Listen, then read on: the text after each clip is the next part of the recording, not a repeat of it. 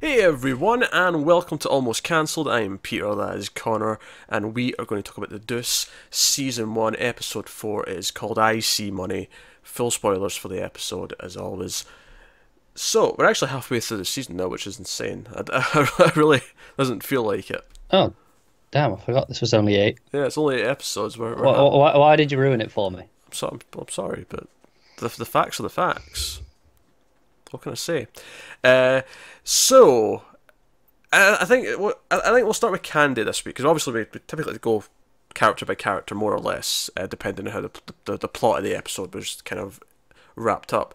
And obviously we've talked a lot about Candy in the last few episodes and how she's thinking like a business person and she's seeing the opportunities to make more money.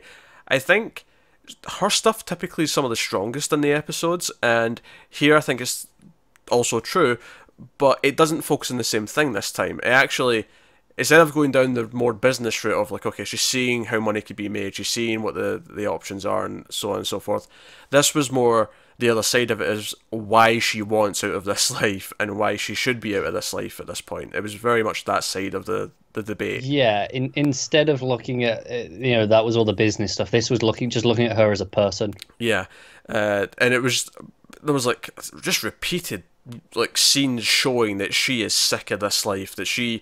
she is outgrown this, she is too old for this shit to borrow a lethal weapon line. You know, like it kind of Yeah, had that feeling. The opening scene, she's it's raining.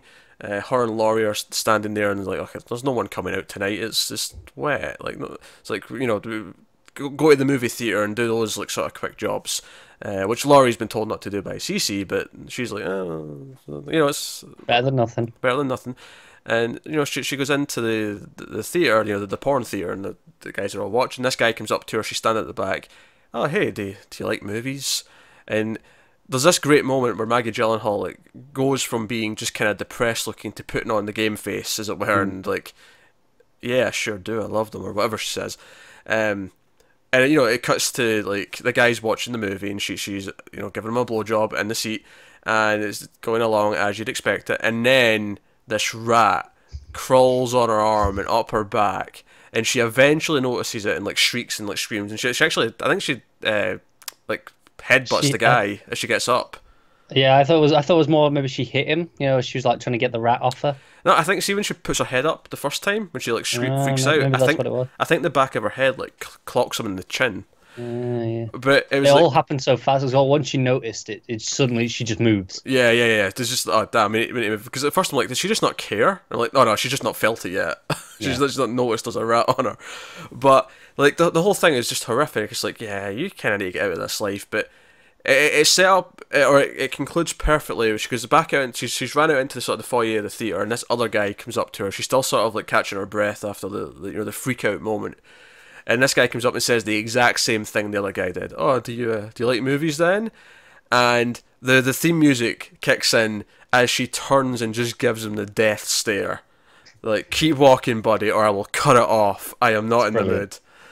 mood. And it's this perfect encapsulation of, yeah, I need to get out of this life. It's I'm Yeah. done with this Yeah, it's a too really much. obvious way to open the episode. It's like, okay, this is what this one's about. Yeah, and it kind of just repeats it because she's at the bar later on and she's still kind of not in a great mood, but this guy sort of notices her, slinks over, and is like, and I'm saving the non prostitute stuff for. I know I've skipped another thing with her, but I want to take it in two sort of parts. This guy slips up next to her and is like, hey, you in the mood for a date? And again, same thing. The face changes. It's like at first she's like in a really shitty mood. She's not happy about anything, and then she puts on the face and is like, "Yeah, I'll make some money." And it's like again, She's a professional. but I think the point is that this is the second time this episode where she's had to force the face, like the Yeah. sales face, as it were. She has to put on the act, and you can tell it's taken a lot out of her. But this guy dies mid blowjob. This is what Do you know what? essentially I saw it coming when he was as walking up the yeah, stairs. And stairs. he's like, I'm like, he's having a heart attack or something like that. Yeah, but the thing is, I saw it coming, but I thought it would be during actual sex. Because the idea that he's strenuous and it would be, Yeah, yeah. but he's literally just sitting I think there. I think it's funnier this way though. It is funnier. It is funnier. Uh, Also, her, And I was thinking, oh, it'll be like a really big heart attack. It'll be really obvious. Again, I think it's funnier. It just kind of happens. yeah, he just kind of lies back as if he's enjoying it, Yeah, and it's kind of the same with as the rat where it's there, but she doesn't notice at first, and then there's a moment where suddenly, okay, she's noticed. she's noticing the life she's in is Yeah, not very good. Yeah, it's kind of this thing where over the years she thinks this is okay. She's kind of accepted this as her life, but now she's starting to notice, hey, I'm like middle aged now, and yeah, like, it's like this sudden realization, isn't it? yeah. So again, it's just another like the rat. That's just other horrific situation she shouldn't be going through. Yeah, And yeah, it is kind of dark that she was probably sucking a little bit past the point of death. yeah, definitely. Yeah, because I think it makes a point in this scene to show that she's still holding it. Like as she Yeah, asks if he's okay, because it just adds this extra layer of realism to the he's just died in the middle of this. yeah, definitely. Uh, but yeah, and at least the closing scene, because it actually bookends the episode very nicely, because the closing scene's in the diner that we keep going back to, where they all hang out, and they're all cracking jokes. Everyone's heard about it because she went and got a police officer. She didn't just run away. She made a point of calling it, and she's not. Yeah, I mean, even as soon as she comes out, and there's the pimp there, and she's like, I think someone's just died in there, and it's like even that would be enough to go, okay, this is going to get around. Yeah, but everyone's talking about all the pimps we know are all like sort of like just, and they're not necessarily disguising it. They're not like talking quietly. They're just like, oh yeah, I heard she killed a guy while she was sucking. Oh, she'll be beating the customers off. Pardon the pun. After that gets around, like the idea that it's so good that she killed someone. Yeah, And they're all sort of cracking a joke, and then one of them starts a round of applause as she's getting up. And the entire cafe, and Frankie's there. Frankie's there with the new bodyguards, and they're clapping. They've all heard it, and they're all clapping as she walks out. And it's just kind of this final thing, like, yeah, she's like, yeah, F you all, but she's smiling as she does it. But you can kind of see behind the smile, yeah, I kind of want out of this. yeah, I'm done. Yeah, definitely. Like her walking out, like because that cafe diner has been, so symbolic of that's the home of the pimps, the hub. That's yeah, and her choosing to walk out on it, what is like that is almost like a high point from their point of view. It's like, look how good you are at this. It's almost like that, and then she's just like, no, I'm leaving it behind, even though it's like, yeah, she could keep doing this, but she doesn't want to. Yeah, I mean, I don't know if necessarily she has actively made the choice yet, but thematically and symbolically, for us, she is going down that path. Like that's where Definitely. we're going here. Even if she still stars in the movie she's going to make, it's still going to be different to turning tricks every night. She's definitely on this path. But obviously we're not done with Candy. There's a whole other plot line with her here, which obviously, as much as it's separate, it ties in heavily to, like, the prostitute stuff in this episode was all about how horrific this is. The other stuff was showing how it's kind of broke her as a normal person and how she's not actually physically able to do normal things. She's at a music store, and she's actually, did you ever say why she was actually in there? I can't remember. Not that it really matters, but No, I don't think so. because the guy thinks she's buying something for her kid, but she then lies about it and says she doesn't have any kids later on. But Yeah, that's kind of what he assumes at first, but she never actually says why she's in there. might be true though. It may be Might just true. be that she is buying something. For Yeah, kid. or maybe she just wants an album. She's actually just Could be. shopping for music. It could just be that. No reason why not. But this guy notices her, and he sort of because she plays a little harmonica that's kicking around, and he notices her, and he starts, and it's a very normal, friendly sort of flirt. It's just kind of like, oh, hey, you seem nice, small talk about the record, and he's got a son and he's divorced, which I actually really like that. He very subtly mentions that, he lives with his mum. I don't see him much. It's like, letting her know you're divorced. Very wise. Well played. Immediately, I'm single, without just making it too obvious. But he's basically just being polite, and she's kind of uncomfortable, and he asks for a number, and that's where the scene cuts. But we find out later, because she's at home and she plays the answering machine, which he mentions is new. Oh, it's one of those new machines, which I wouldn't even have thought about, but I guess it was probably when they were all new. Makes sense, doesn't it? And he's just like, oh, hey, I'm the guy from the store, blah, blah, blah, blah. Let's go out for, a drink or coffee, whatever you want. And this scene takes place in between two of the other ones. Like, it's right before she goes out and, like, kills the guy. Yeah. So it's kind of like you're going back and forth, and it's like she's clearly tempted by this normal offer. And when we come back to our apartment later on, she's listening to the tape over and over again. It was actually kind of really disorienting because every time it cut to a different part of the tape, and it started to feel really like hard to tell. Like, because the first time it did it, I thought there was a mistake in the edit, but it was actually jumping and then between you got time. no. It's just the idea that this is a loop, and Yeah. we're just checking in. We don't need to hear the start of it every time. But she's so, and she's like trying different makeup. She's changing her makeup. She's changing her dress. She's changing what she's wearing. She's going over and over. You get the sense that she's not actually been on a normal date with a guy in years, maybe over a decade or something like that. This has just not been a part of her life, and she doesn't know how to do it. And the date itself is extremely awkward. Oh boy, she does not know what she's doing anymore, does she? Well, she doesn't. But the most interesting part for me of that scene was. He's honest. Because she asked him why he's divorced. We know what happened, and he's like, oh, "I'm just going to fess up. I had an affair with someone I worked with." And I almost thought because this is before he asked her questions, and I got the impression that she kind of bottled up a little bit after hearing that, almost like, "Oh, he's not someone going out for a prostitute." But he's still kind of a dick. Like I kind of get the feeling that as soon as he said that, it's like, oh, they're really all the same. They're different. Different circumstances. Okay, but I see what you're saying. But I think her opinion of him might have dipped during there. I mean, it definitely did a bit because he even acknowledges that, doesn't he? Yeah. Because then he starts asking questions, and she doesn't tell him that she's got a son. She outright lies and says she doesn't. Yeah, no kids, never married.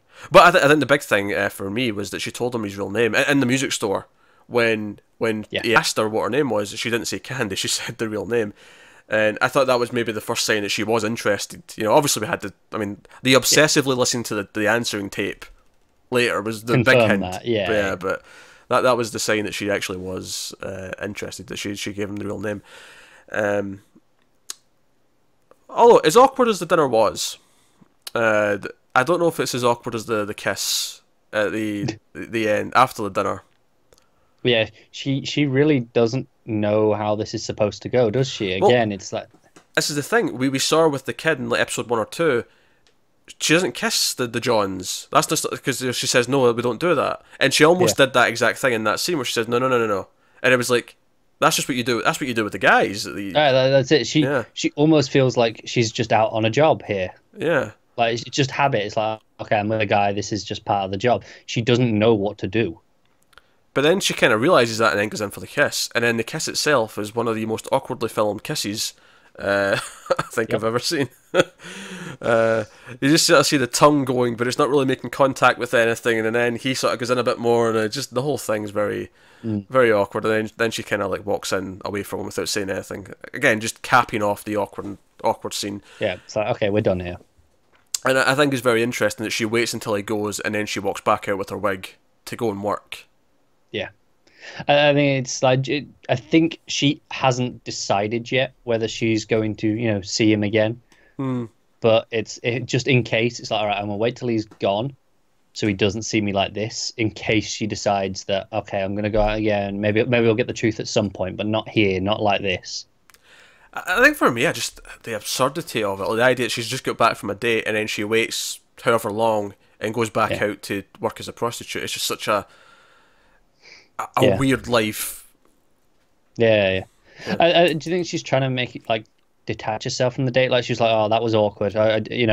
Maybe that wasn't too great. I should just focus on work almost. Or I'd maybe say more specifically, focus on what she knows. That didn't go very well, but I'm good at this. That makes sense. Almost in the way that someone tries to talk themselves out of doing something, even though it's the right thing to do. Like, oh, you should try this new job. Oh, it's not really for me. I don't like it. You try and talk yourself out of it because it's scary. Because change is scary. Even if she is sick of her current life and she wants to be a better mother and she wants to do all these things. You really get the sense that it's conflicting. But I think the clapping scene at the end is kind of the capper on it here in this episode, where it's like, yeah, I want out of this. It's it, because she's wanted to go in baby steps. She wants to move out of prostitution into porn, but it's still the same industry mostly. It's she wants to move to the camera and she wants to do the technical things, but she's still looking at it from the perspective of what she knows. She's not looking at it in terms of wider filmmaking. Not really. Yeah. but I mean, honestly, it's not a bad route for her to go down to No, like it's try and not. you know. Uh, it wouldn't surprise me if a lot of porn stars end up like directing porn later in their life when they get a bit older, and it's like, okay, I'm not a performer anymore, but I'll. Mm. Yeah, they do the same as the TV stars Yeah. It's just weird though. on the long running shows. It's like I'm going to direct some. Yeah, yeah. So yeah, I think Candy's stuff is the most fascinating from a character perspective. Like I think it's very clear what's going through her head at all times, and I really feel like I'm getting the struggle within as she's doing this stuff. So exceptionally strong stuff. Um, so I guess we'll talk about the bar and the It characters. encompasses pretty much everything else, Yeah, for the more or most less. part. Yeah, it's this one's almost harder to talk about because so much of it kind of It's bounces instead of back and having all forth. these separate strands, we've kind of got two main sections really. Like we've got, Candy and then the bar. Yeah, that was pretty much, and obviously it ballooned out of that in some ways. Like we went to the Yeah. work site because we had this new problem where all the workmen were saying, "Nah, you know what? We don't want this 5% cut, so we can get our cash on a Friday. I'll just wait till Monday and cash the check. It's fine." Um, and Smart man. yeah, and Rudy takes his men to go and beat up the guy who had that idea. Yep. To make a whole show, which Bobby's not happy about, and it's maybe the first sign for Vincent that there's a bit more danger here than maybe he first thought. Because Yeah.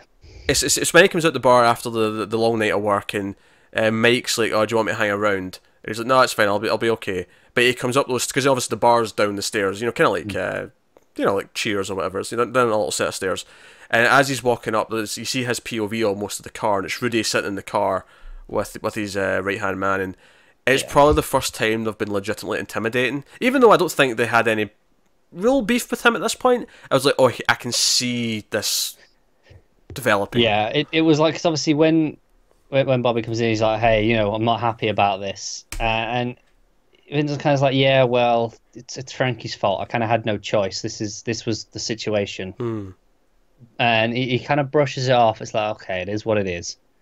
But then Yeah. it gets to this bit. He's like, and you can kind of see it go through his head. It's like, no, he doesn't have a choice in this anymore. Yeah. Well, that kind of goes back to because we spoke a lot about the last couple of weeks about how Rudy's kind of his pimp and he's Yeah. his girl. That really, like, they actually almost hitting that directly in this episode at one point when he's handed over the money for the week from the bar, and he's like, "Oh man, you're the first guy I've ever met, the first bartender who's never skimmed a little for himself. You've got such a good work ethic. Me and you, this relationship, it's like finding like the biggest boob girl and the best ass. Like he compares them to a woman." And then, they joke about it. He says, "Oh, you saying you're falling in love with me?" He's like, "Heh, something like that." And it's just a joke, but it's just funny that it ties in directly to the way we were comparing it to the prostitution the last couple of Yeah, weeks. it's like a little hint, just like it's to, if you're not thinking of that, it's like, here, let's set your mind on the track. Exactly. And that's the thing. Like, even though that scene later on when he comes out and they're in the car and it's very intimidating, it's not like he's even pissed at him because he takes him to this new location. This It's intimidating in the sense that he doesn't have any choice. He's not no control, but he's still friendly. He's still like, "Hey, I want you to do this." He's like, I've got bigger plans for you. I want you to run more things. I want you to get this place up and running. Whatever he's planning. Again, to go back to the prostitute stuff, it's like, "Hey, you're raking in the cash. You've done great on those tunnel trips. Now let's throw you onto some regulars." Kind of, actually. Very similar. And actually, it wouldn't surprise me if this location, this new place that he's going to help work up, run perhaps, whatever, if that becomes like another main location for season 2. Like, maybe by the end of this season, we'll get the opening, or maybe that'll happen in season 2 or whatever, but I can see it becoming a new main hub for a lot of the characters, kind of the way the bar has already in this season. But no, so obviously that stuff's ticking over, and that's building to a lot of things. Obviously, just sticking with Vincent, him and Abby finally have a there's some flirting going on throughout the episode, and then they eventually have the whole thing. And I think again, kind of stating to the audience that Abby's different from all the other, all the prostitutes, is that she even tells Vincent just before, because he kind of makes a move, not physically, but he just kind of makes a move in the sense that he's like, "Oh, let's have a drink," and she's like, "Nah, I don't really want one." And he's like, oh, I thought I was getting a vibe, but maybe I was wrong. It's like, no, I didn't say I wasn't interested. And she steps in and says, I'm in control of this situation, which is the complete opposite of every other girl or every other woman in the show. Joe, I was a little bit surprised that she didn't just say the line. You know, it's like I said, I just said I didn't want to drink. Yeah, you know, like play it up, because that's kind of what the implication was when she was saying, I didn't say I wasn't interested. Just didn't want to drink. And then they have sex right there on the pool table. All very happy. So he gets a kind of happy ending. Just what my final point I'd like to make, actually, just on the Vincent stuff. Going back to that scene where he's leaving in the morning and the car's there and it's intimidating. I liked how that juxtaposed the ending of the last episode. Remember when the end of the last episode, it ended again at the end of the night shift of the bar. He's getting up the stairs and it's dawn and the music kicks in. He's all triumphant. He's flirting with Abby and he walks off like he's the biggest man in the world. But this time, end of the shift, he's coming out. He sees that car and he feels so small. Didn't take long, did it? It didn't take long. No, it was one episode. It was exactly one episode. And it doesn't feel like that much time's passed. No. The bar's running, but and you know the regulars are there, like the people that we expect to be. But it doesn't feel like it's been going too long, and it can't have been, because obviously like the cops are still, they're testing the limits of their no pickups in this area. Oh, do you want to transition to that? Very, very well. Actually, just before we go, we should mention that Frankie wins some poker. He wins some money, and Vincent rats him into Rudy, and they come and collect his debt. Yeah, that's good. Frankie's not very happy about it. Which, and that has another nice tie into the cops with the watches. It does, yeah. It does, yeah. It's a fake watch. Rolex. I like how none of them notice, though. Yeah, it's just he just noticed it and he's like, it says Rolex, and gives him it back. He's like, I don't want it now. Then Frankie's just pissed. So so we'll go to the cups. Actually, I thought that was very interesting because we had them. Well, not both of them. Obviously, you have, I'm forgetting the names. There's still too many names in this. Flanagan and Alston. Alston's the main one we want to talk about. Alston is like, he wants to test it. He's like, I want to see how real this no-go order is on these streets. I want to actually test it. So they arrest this guy for peddling the watches, and they bring him in. And sure enough, both these direct superior and multiple superiors say, "No, let him loose. Like, this is nothing like that from those streets. Yeah, sure, someone's getting murdered by step in, but this is not where you farm your regular arrests." But I like the idea that he's pushing, because it's almost like how, on the other side of things, Abby is testing, like, I'm not just going to be one of these prostitutes and be the eye candy. I'm going to be more than that. I'm going to push the boundaries. I'm going to take control. It's almost like, similarly, Alston's saying, yeah, I'm not just going to accept that, like, I'm not supposed to do this. Like, why am I not supposed to do this? Why none of this is working? And that goes a little bit further with him when he meets the reporter later on in the episode. Yeah, and he kind of wants to see how far up it goes as well. So he's like, okay, is it for real? Is this actually being enforced? Is that it's not just why, it's who, and like how high in command is this gone? Yeah, because it then, like, again, it brings the police down into some of the themes that the other plots are going through, where they're being controlled. Like, these cops are kind of like the prostitutes to their pimps who are in command. It's like, and you gotta notice, obviously, that money is the key to all of this. It's the key to all of these relationships is who's giving who the money. Yeah, that's all of it.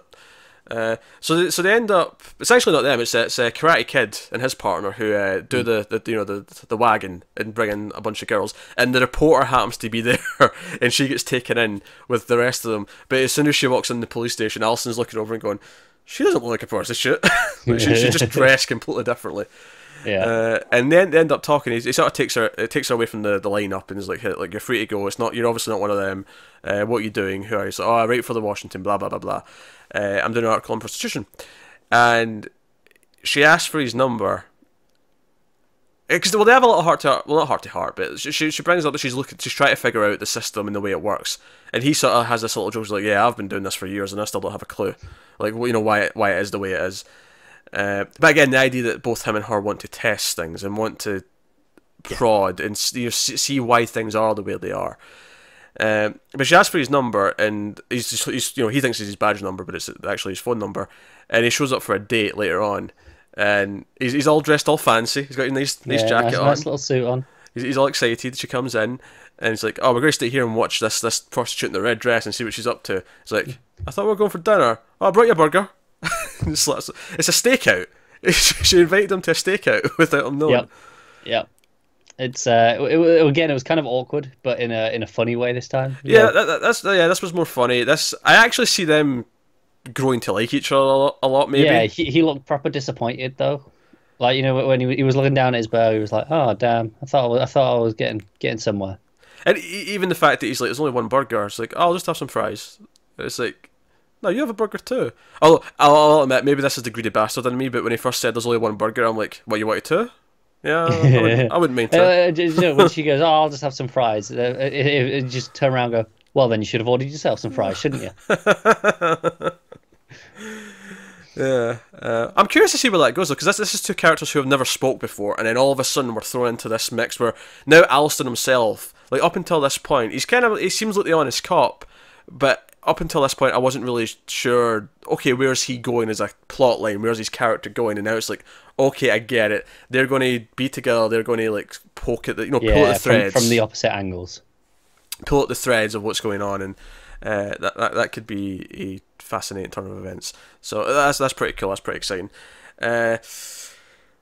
Jump back to the bar. Actually, we forgot to mention Vincent. There's a fight that breaks out in the bar, Yes. which this kind of falls off the cops actually. So that works nicely. Look at that. We are mastering these segues tonight. Yeah, completely intentional. Yeah.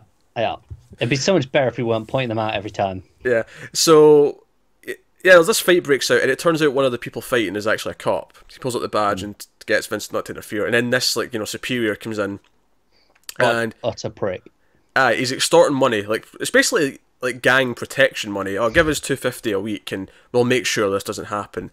And he's like, "You just broke like $300 worth of furniture, and now you're wanting more money out of me?" Like, quite rightly, he's miffed, and he's not happy about it. But again, this reminded me of the whole idea that he's a prostitute now. He's paying his pimp. This is not his pimp, but he's almost like he's got a second pimp that gets a little bit of money. It is. It's skimming off the top. Yeah. So that's a thing. But because of this, I just want to point out how much of a smarmy prick this guy is. Oh yeah, because he asked for the bourbon. He might be the most unlikable character in the show. I was just saying something. It is. You know, we got like pimps slicing girls still at least have a semblance of, oh, he's likable in a certain point, whereas this guy is just a prick. Yeah, CC's an awful person, but he's nice to talk to people. He's got some charisma. Yeah, he just knows how to talk to people. I mean, he's an awful person, but he knows how to just have decorum about him. Yeah. But anyway, because of this, Vincent goes to get a gun, and it's actually someone that Mike's recommended.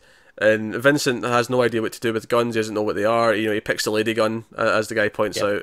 And he's like, you don't really need a gun. You need a gunman. And he ends up hiring this guy. So now Mike and his buddy, who were selling the guns, are both hired to protect the place.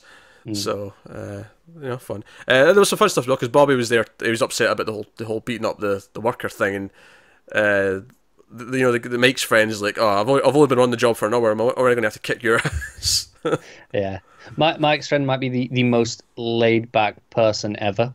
He is pretty laid back actually. Because he's like, "Oh, what's your name?" It's like, "Oh, Frankie." It's like, "Oh, two Frankies. That could be confusing." Oh, that's right. Yeah. Can I call you Black Frankie? It's like, yeah, whatever works. Yeah. So he's now Black Frankie, which feels weird to say. Like, but that's his name. That's what the show is giving us. That's what the show's calling him. So we'll use it. But it feels weird to say. I typically go out of my way to avoid using that as a single descriptor of a person for obvious reasons. Yeah, but until the show gives us something better to call him, because we can't just call him Mike's friend. It feels less offensive. It feels less offensive, but Frankie too. I don't know. Number them. That's my go-to. The other one. Well, we had the other Frankie first, so this one is Frankie too. It's just natural, nice and easy. No, that's fair. Or you call him Frankie and you call Vincent's brother Frankie Franco. Frankie Franco. That's my. Just call him Franco. It's close enough. Yeah, you can just call him Franco. That's good. Yeah, but then you think you're talking about Vincent as well. Yeah. No, see, there's too many problems with this. Maybe we should just stick to Black Frankie. They gave it to us for a reason. All right, so we're to next. Let's talk a little bit about Darlene. And Darlene and Abby have a little moment. A couple of moments, but they have one in the bathroom. Yeah. where Abby just broke her shoe in the fight, and Darlene's actually quite good at fixing this. She pulls out a pin and she fixes her buckle. Yeah, because she's not had that much money, so she's been used to this. There's obviously this idea that Abby, she's from a well-off place. She's never had to be like this. Darlene makes it dig, oh, you just buy a new shoe when this happens. But I think it also shows that Darlene's actually quite smart. Like she knows, but she knows a lot of things. She knows how to fix things. She knows and they have this little heart-to-heart where Abby, because she genuinely likes Darlene, like she seems to be becoming friends with her. Where she then asked the question, why do you do this? Why are you a prostitute? She asked that because it's almost like it bothers Abby that she is this. And she doesn't understand why she is this way when she can see, she's someone that she respects is in there. And, she doesn't really give an answer, but she's, Abby asks about her family, and she's like, oh, I've got one aunt who was good to me back home, and, I'm not going back there. She's not going to send me money for a ticket or anything like that. But later, she kind of offends her a little bit, because Darlene kind of walks out, in a bit more of a cold shoulder kind of vibe. She's not really happy with where the line of conversations went. But later, Abby, when she's serving her a drink at the bar, she hands her a book. And at first, this is just a nice gesture in the first place because we know that she likes to read. And it's kind of like this. There's this mutually beneficial relationship where hey, I'm helping you with the books and stuff because Abby knows that stuff. That's what she was at college for. And Darlene, she helped out with the shoes. It's like, okay, here, I'll pay you back 1 for 1. And help each other out. It's also an olive branch. It's just kind of like, oh yeah, I know I kind of upset you. Here's something. Yeah. And of course, it's what they first bonded over as well. She was there reading the book. So it works on multiple levels. But she opens the book up and there's a ticket. There's like a bus ticket or a plane ticket. I didn't notice which type, but there's a ticket to her home to go home, and. And this may actually, even though I love the candy stuff the most in terms of overall plot, this might have had my favourite moment in the episode, because Larry's behind her and he's looking over and he's like, hey, Darlene, come here. And Darlene, plays it cool. She says thanks, and it's, her back's to Larry, so he can't see what she's saying. He's not seeing the ticket or anything like that. And she puts the book in the bag. And she walks over to him, but Abby makes a point and says, here's your drink. And she goes off with her glass of wine or whatever it is. And as soon as she gets over to Larry, Abby's still looking. Larry takes the glass of wine off of her and drinks it himself as he's looking at Abby. And it's just this perfect little visual moment of, no, this is mine. Drink. Yeah, it's that's all it is. And anything that she has is mine. It's beautiful in its simplicity of the message. It really is, yeah. And it's so intentionally done as well. He looks right at her and goes, "No, I want you to know that this is what's going on here." There's no just some of this stuff's just for the audience when we see these things, but this one was no. This is to you. You look at this. Yeah. So let's jump over. There's a couple of characters who we've seen before, but they got a bit more light in this one. We should mention Shay, who's the Kim Director character. She's one of the prostitutes. She when Abby was in the bathroom, she was just casually shooting up in the stall behind her. It was just so casually in the background. You could have not noticed it maybe if you weren't really kind of paying attention. But we had these two other characters. One of whom, because I put so many names in this show, it's hard to when they give me a new character that I'm not familiar with. It's hard to. Okay, one of them's called Melissa. The longer hair one's Melissa, and then there's one with shorter hair. That's the best I've got for you right now. But they are one of them's getting into trouble by our pimp in the diner for not making as much money. I think it is Melissa specifically, and I think it's Larry as well. It's Larry she's talking to, and he's pissed because she's late. There's not as much money, and she's like, "I'm on my period. Guys don't really want to go down there." And he gets pissed off about that. And he's like, well, suck more then. And that's his response. He's like, well, make it work. Do something else. And Thunder Thighs, which also feels offensive to call that, but that's again, that's the name they've given us. Thunder Thighs is sitting there along with the other girl, the short-haired girl, and they basically have this conversation at the table about their periods and about tampons. And they start talking, and Thunder Thighs starts talking about, you can get a sponge and guys can't tell the difference, but you can catch diseases a little bit. It's a little bit riskier, and you have to get tongs to pull it out. Oh, that was it. That was the moment when Larry is sick of it, because they ask, how'd you get it out? And she goes, I got these needle nose pliers. Yeah. And Larry just is like, nope, that's enough. Yeah, he slams his food down and he's like, God damn it, keep to yourself. And he goes up to the counter away from them. But then as soon as he does, like the other girls, the girl, Melissa turns around to the others and goes, "Thanks, guys." It's like they did it intentionally to weird him out because he was being a dick. It was a nice little moment. But then we get this little twist later on. The other girl's pimp is annoyed that she's not back yet at the car. Again, we've seen this. There's a lot of repeating sort of ideas, or not ideas, but like we've seen this, the pimps waiting for the girls at the end of the night thing. We've seen that repeatedly. So it's so ingrained in our heads now. It's part of the daily routine, part of the daily system. But she better be tricking. She better be, doing her work. And it cuts to the two prostitutes, Melissa and this short-haired girl, are together. They're actually having a love scene. It's not a job. It's they're in a relationship, or at least sexual partners. And it's so different from when we see the girls working the jobs. But I don't know, it was just a neat little twist that two of the girls are actually have feelings for each other. It's a really interesting idea. Yeah, because it was nice before when it was just, there's this solidarity between them. They're sticking up for each other. Which is still true, because Thunder Thighs was also in that. Like, it wasn't just the two and the couple, but... Yeah, and like, to play along to that idea of the solidarity, we have the Thunder Thighs and Candy as well later on. Yeah, that's right. Candy comes over and she stole this prostitute who died or whatever, Nikki, her jacket, and it was a really nice suede material or whatever. And again, just to go back to Candy stuff, like her putting that on, it was like she's seeing a better life. She's seeing, I could just be walking around in suede. Again, simple. By the way, I love that Thunder Thighs has a big set of traffic lights at her window.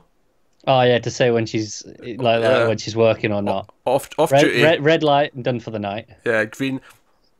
What does amber mean then? Maybe it's more like train lights. The train ones that are just red and green. No, I think it was a street traffic light. Maybe she just didn't use it. But I'm just curious to think, what would it mean if she put the amber one on? It's like, if you pay enough.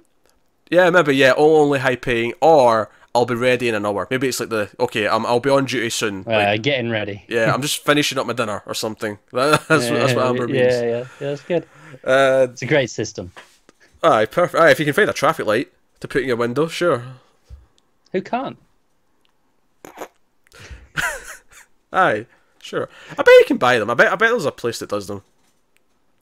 eBay.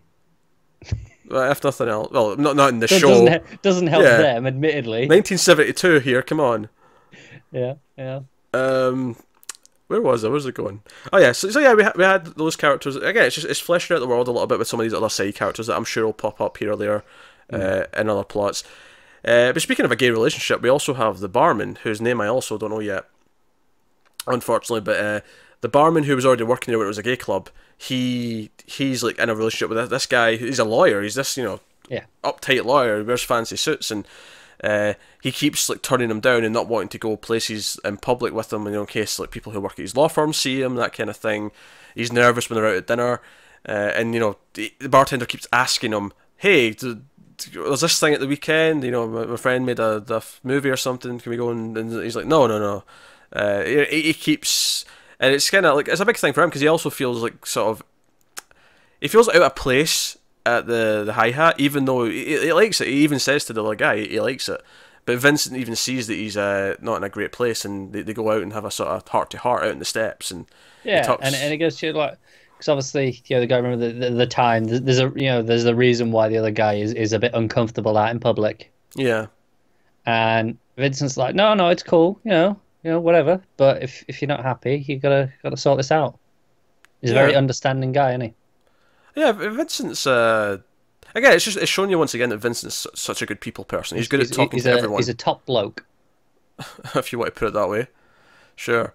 But you get this sense from him that him going through all this rough stuff as well. It's again challenging things, and his boyfriend's not ready to challenge along with him. You kind of feel like this is another big theme of this because the joke is, I think he brings up that they used to go and marches at this other bar, and eventually they had to stop because after a few marches. So again, it's the idea of pushing boundaries and that kind of thing.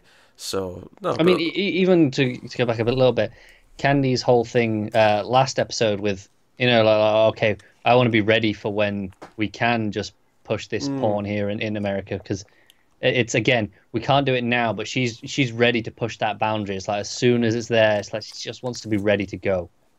Yeah. But again, I think it's interesting. It took a little bit of time in this episode to flesh out I mean that's why I don't know his name yet, because he's been such just a he's the guy in the bar, and we've seen him Yeah, a he's couple kind of of just been in times. the background. He's never really done anything up to this point. Yeah, but now we have a little bit of context for him. Now we have a little bit of like, oh, this is who he is. But no, so Yeah. um, was there much else? Laurie Well, didn't have a whole lot to do. she had no, she had a little bit, didn't she? There was She just, she had. I mean, she was with Candy at the start, but otherwise it was basically just that one scene where she came up and Ashley was there, and Cece's there, and he's taking the money off of them. And again, it's just kind of hitting back at that point where Ashley feels that she's the older one who's been phased out yeah. for the new But hot Laurie's young. trying to be the upstart. She's coming in, it's like, oh, I'll do it. I'll take your job. Yeah, and then Cece's like, no, you'll do your work. Laurie's coming with me for a night in. Like, Yeah. again, so it's not only it's like, no, you have to do your work. She's getting the treats, you know. Yeah. Arguably, you know, whether Laurie sees that as a treat is another thing, but you know, to him that's you get to have the night off and come spend it with me. Like to him, that's Yeah, him of giving course, out a branch. But yeah, so Yeah, that's pretty much all she does in this episode. that was pretty much it. That, and again, it was you know reiterating some things from before that we've already been kind of touching Yeah. at. But It really is New Kid on the Block, isn't it? yeah, but showing that these things are still going along and all this other stuff. But no, no, I thought this was a great episode. Yeah, it really was. I don't think there was a single scene that felt wasted. Like everything feels so important. Yeah, the highest praise I can give the show is it's so tightly scripted. Yeah, but at the same time, it makes use of the fact that it's a full hour per episode, because it lets scenes breathe. It does them in sort of, sometimes it won't just spell out what's going on. It'll do other things. Oh, I actually just remembered one scene we didn't talk about. Vincent's wife Oh yeah, showing up at the brother's house, the brother-in-law's house, and basically, you know, conveniently showing up when she knew he'd be there. You can tell the sisters maybe had a hand in setting this up, and they get outside and talk about. She's like, "Oh, well, you know, we can have a beach day with the kids. We miss you. I miss you." He's like, "You don't miss me. You miss the idea of being married, but like, you set my clothes on fire." So that was an accident. Maybe the first time it was. yeah, it's a great moment. This episode really had some funny stuff in it, didn't it? It did, yeah. There was some jokes. You know, Mike's buddy. I don't want to say Black Frankie. He seems pretty funny. Like he's got a few good lines. And then you have this with the wife. And Frankie, you know, Frankie. He's typically pretty funny. In a sort just of his whole sleazeball idea, whole idea of him, you know, the poker games. Like, hey, don't give him credit. He's not good for it. He's like, I'm good. Yeah. I'm way up.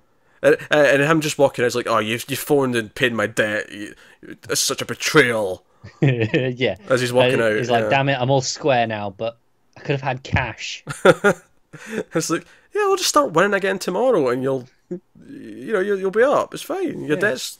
Most people are happy to get debt off their hands. Right? Exactly. He wants to string it along. He's like, no, I want this cash on me. So I've got time to deal with this. Don't worry about it. But Vincent's smart enough to outplay him and be sensible. Is basically the thing. Oh dear. Okay, I think we're done though. I think that's all the plots. Yeah. Look at you thinking. You're like, oh, I am. I'm just double checking. He's missed something important. These episodes, like, they're tightly scripted, but they are dense. They fit a lot in. They are dense. I think it's funny because if I have to make one criticism of the show, and it's not really a criticism, it's just its style, is that, you know, some other shows I like how focused each episode is in telling its own story, whereas this one, it feels a lot more like, no, everything's just super serialized and it's just going to continue everything. And obviously the Candy stuff was kind of focused because it was like, no, this is specifically about this thing. But for the most part, this episode, it was kind of continuing everything again. The thing is, the Candy stuff was no more focused than usual. I don't think. I think it's just that she was the only one that really had anything on her own, whereas everyone else converged through the bar. Whereas usually everyone has their own thing, so it felt scattershot. Yeah. But it was harder to bounce around this one because everything was kind of webbed into each other. And did, yeah. I think we knew this time was coming. It's only a matter of time till we got just too interconnected to go through everything, you know, character by character. Yeah. So, but no, really, really solid episode. I'm still liking everything. Like we say, tightly scripted, extremely well acted. throughout, which we've praised a lot. You know, it's one of the things, because I think in the first episode we praise how good the acting is, and then we mostly never mention it again unless there's like a standout moment, because it is one of those things where it set its standard, and unless it dips from that or goes above and beyond, there's no need to really mention it every time, because otherwise you just go, yep, acting's still great. Yeah, same with the directing style. I think you know, once you've established it in the first couple of episodes, you don't typically mention too much again unless it does something out of the ordinary. Well, it's a good thing out of the ordinary or a bad thing out of the ordinary, but yeah. But it's worth reminding once in a while that no, this actually is definitely that's good at times. But no, so that has been episode 4 of The Deuce. Let us know what you think of it in the comments below. Like, subscribe, all that stuff. Get us on Twitter at mild_fuzz for channel updates. If you want to support the channel, head over to patreon.com/mildfuzztv. You can do that over there. There is an audio feed for this this review series of The Deuce. Now you can get it on your iTunes and your usual places if you search. Probably just search Mild Fuzz TV and you'll get everything that we've. You know, we're testing the waters with a few audio feeds for some of the show reviews to see if anyone likes them that way. But if you do, by all means, give us good ratings and stuff on there as well. All of it helps. But yeah, so that is us. Thank you once again for watching or listening. We always appreciate it. Keep watching TV, guys. Have you got any vanilla?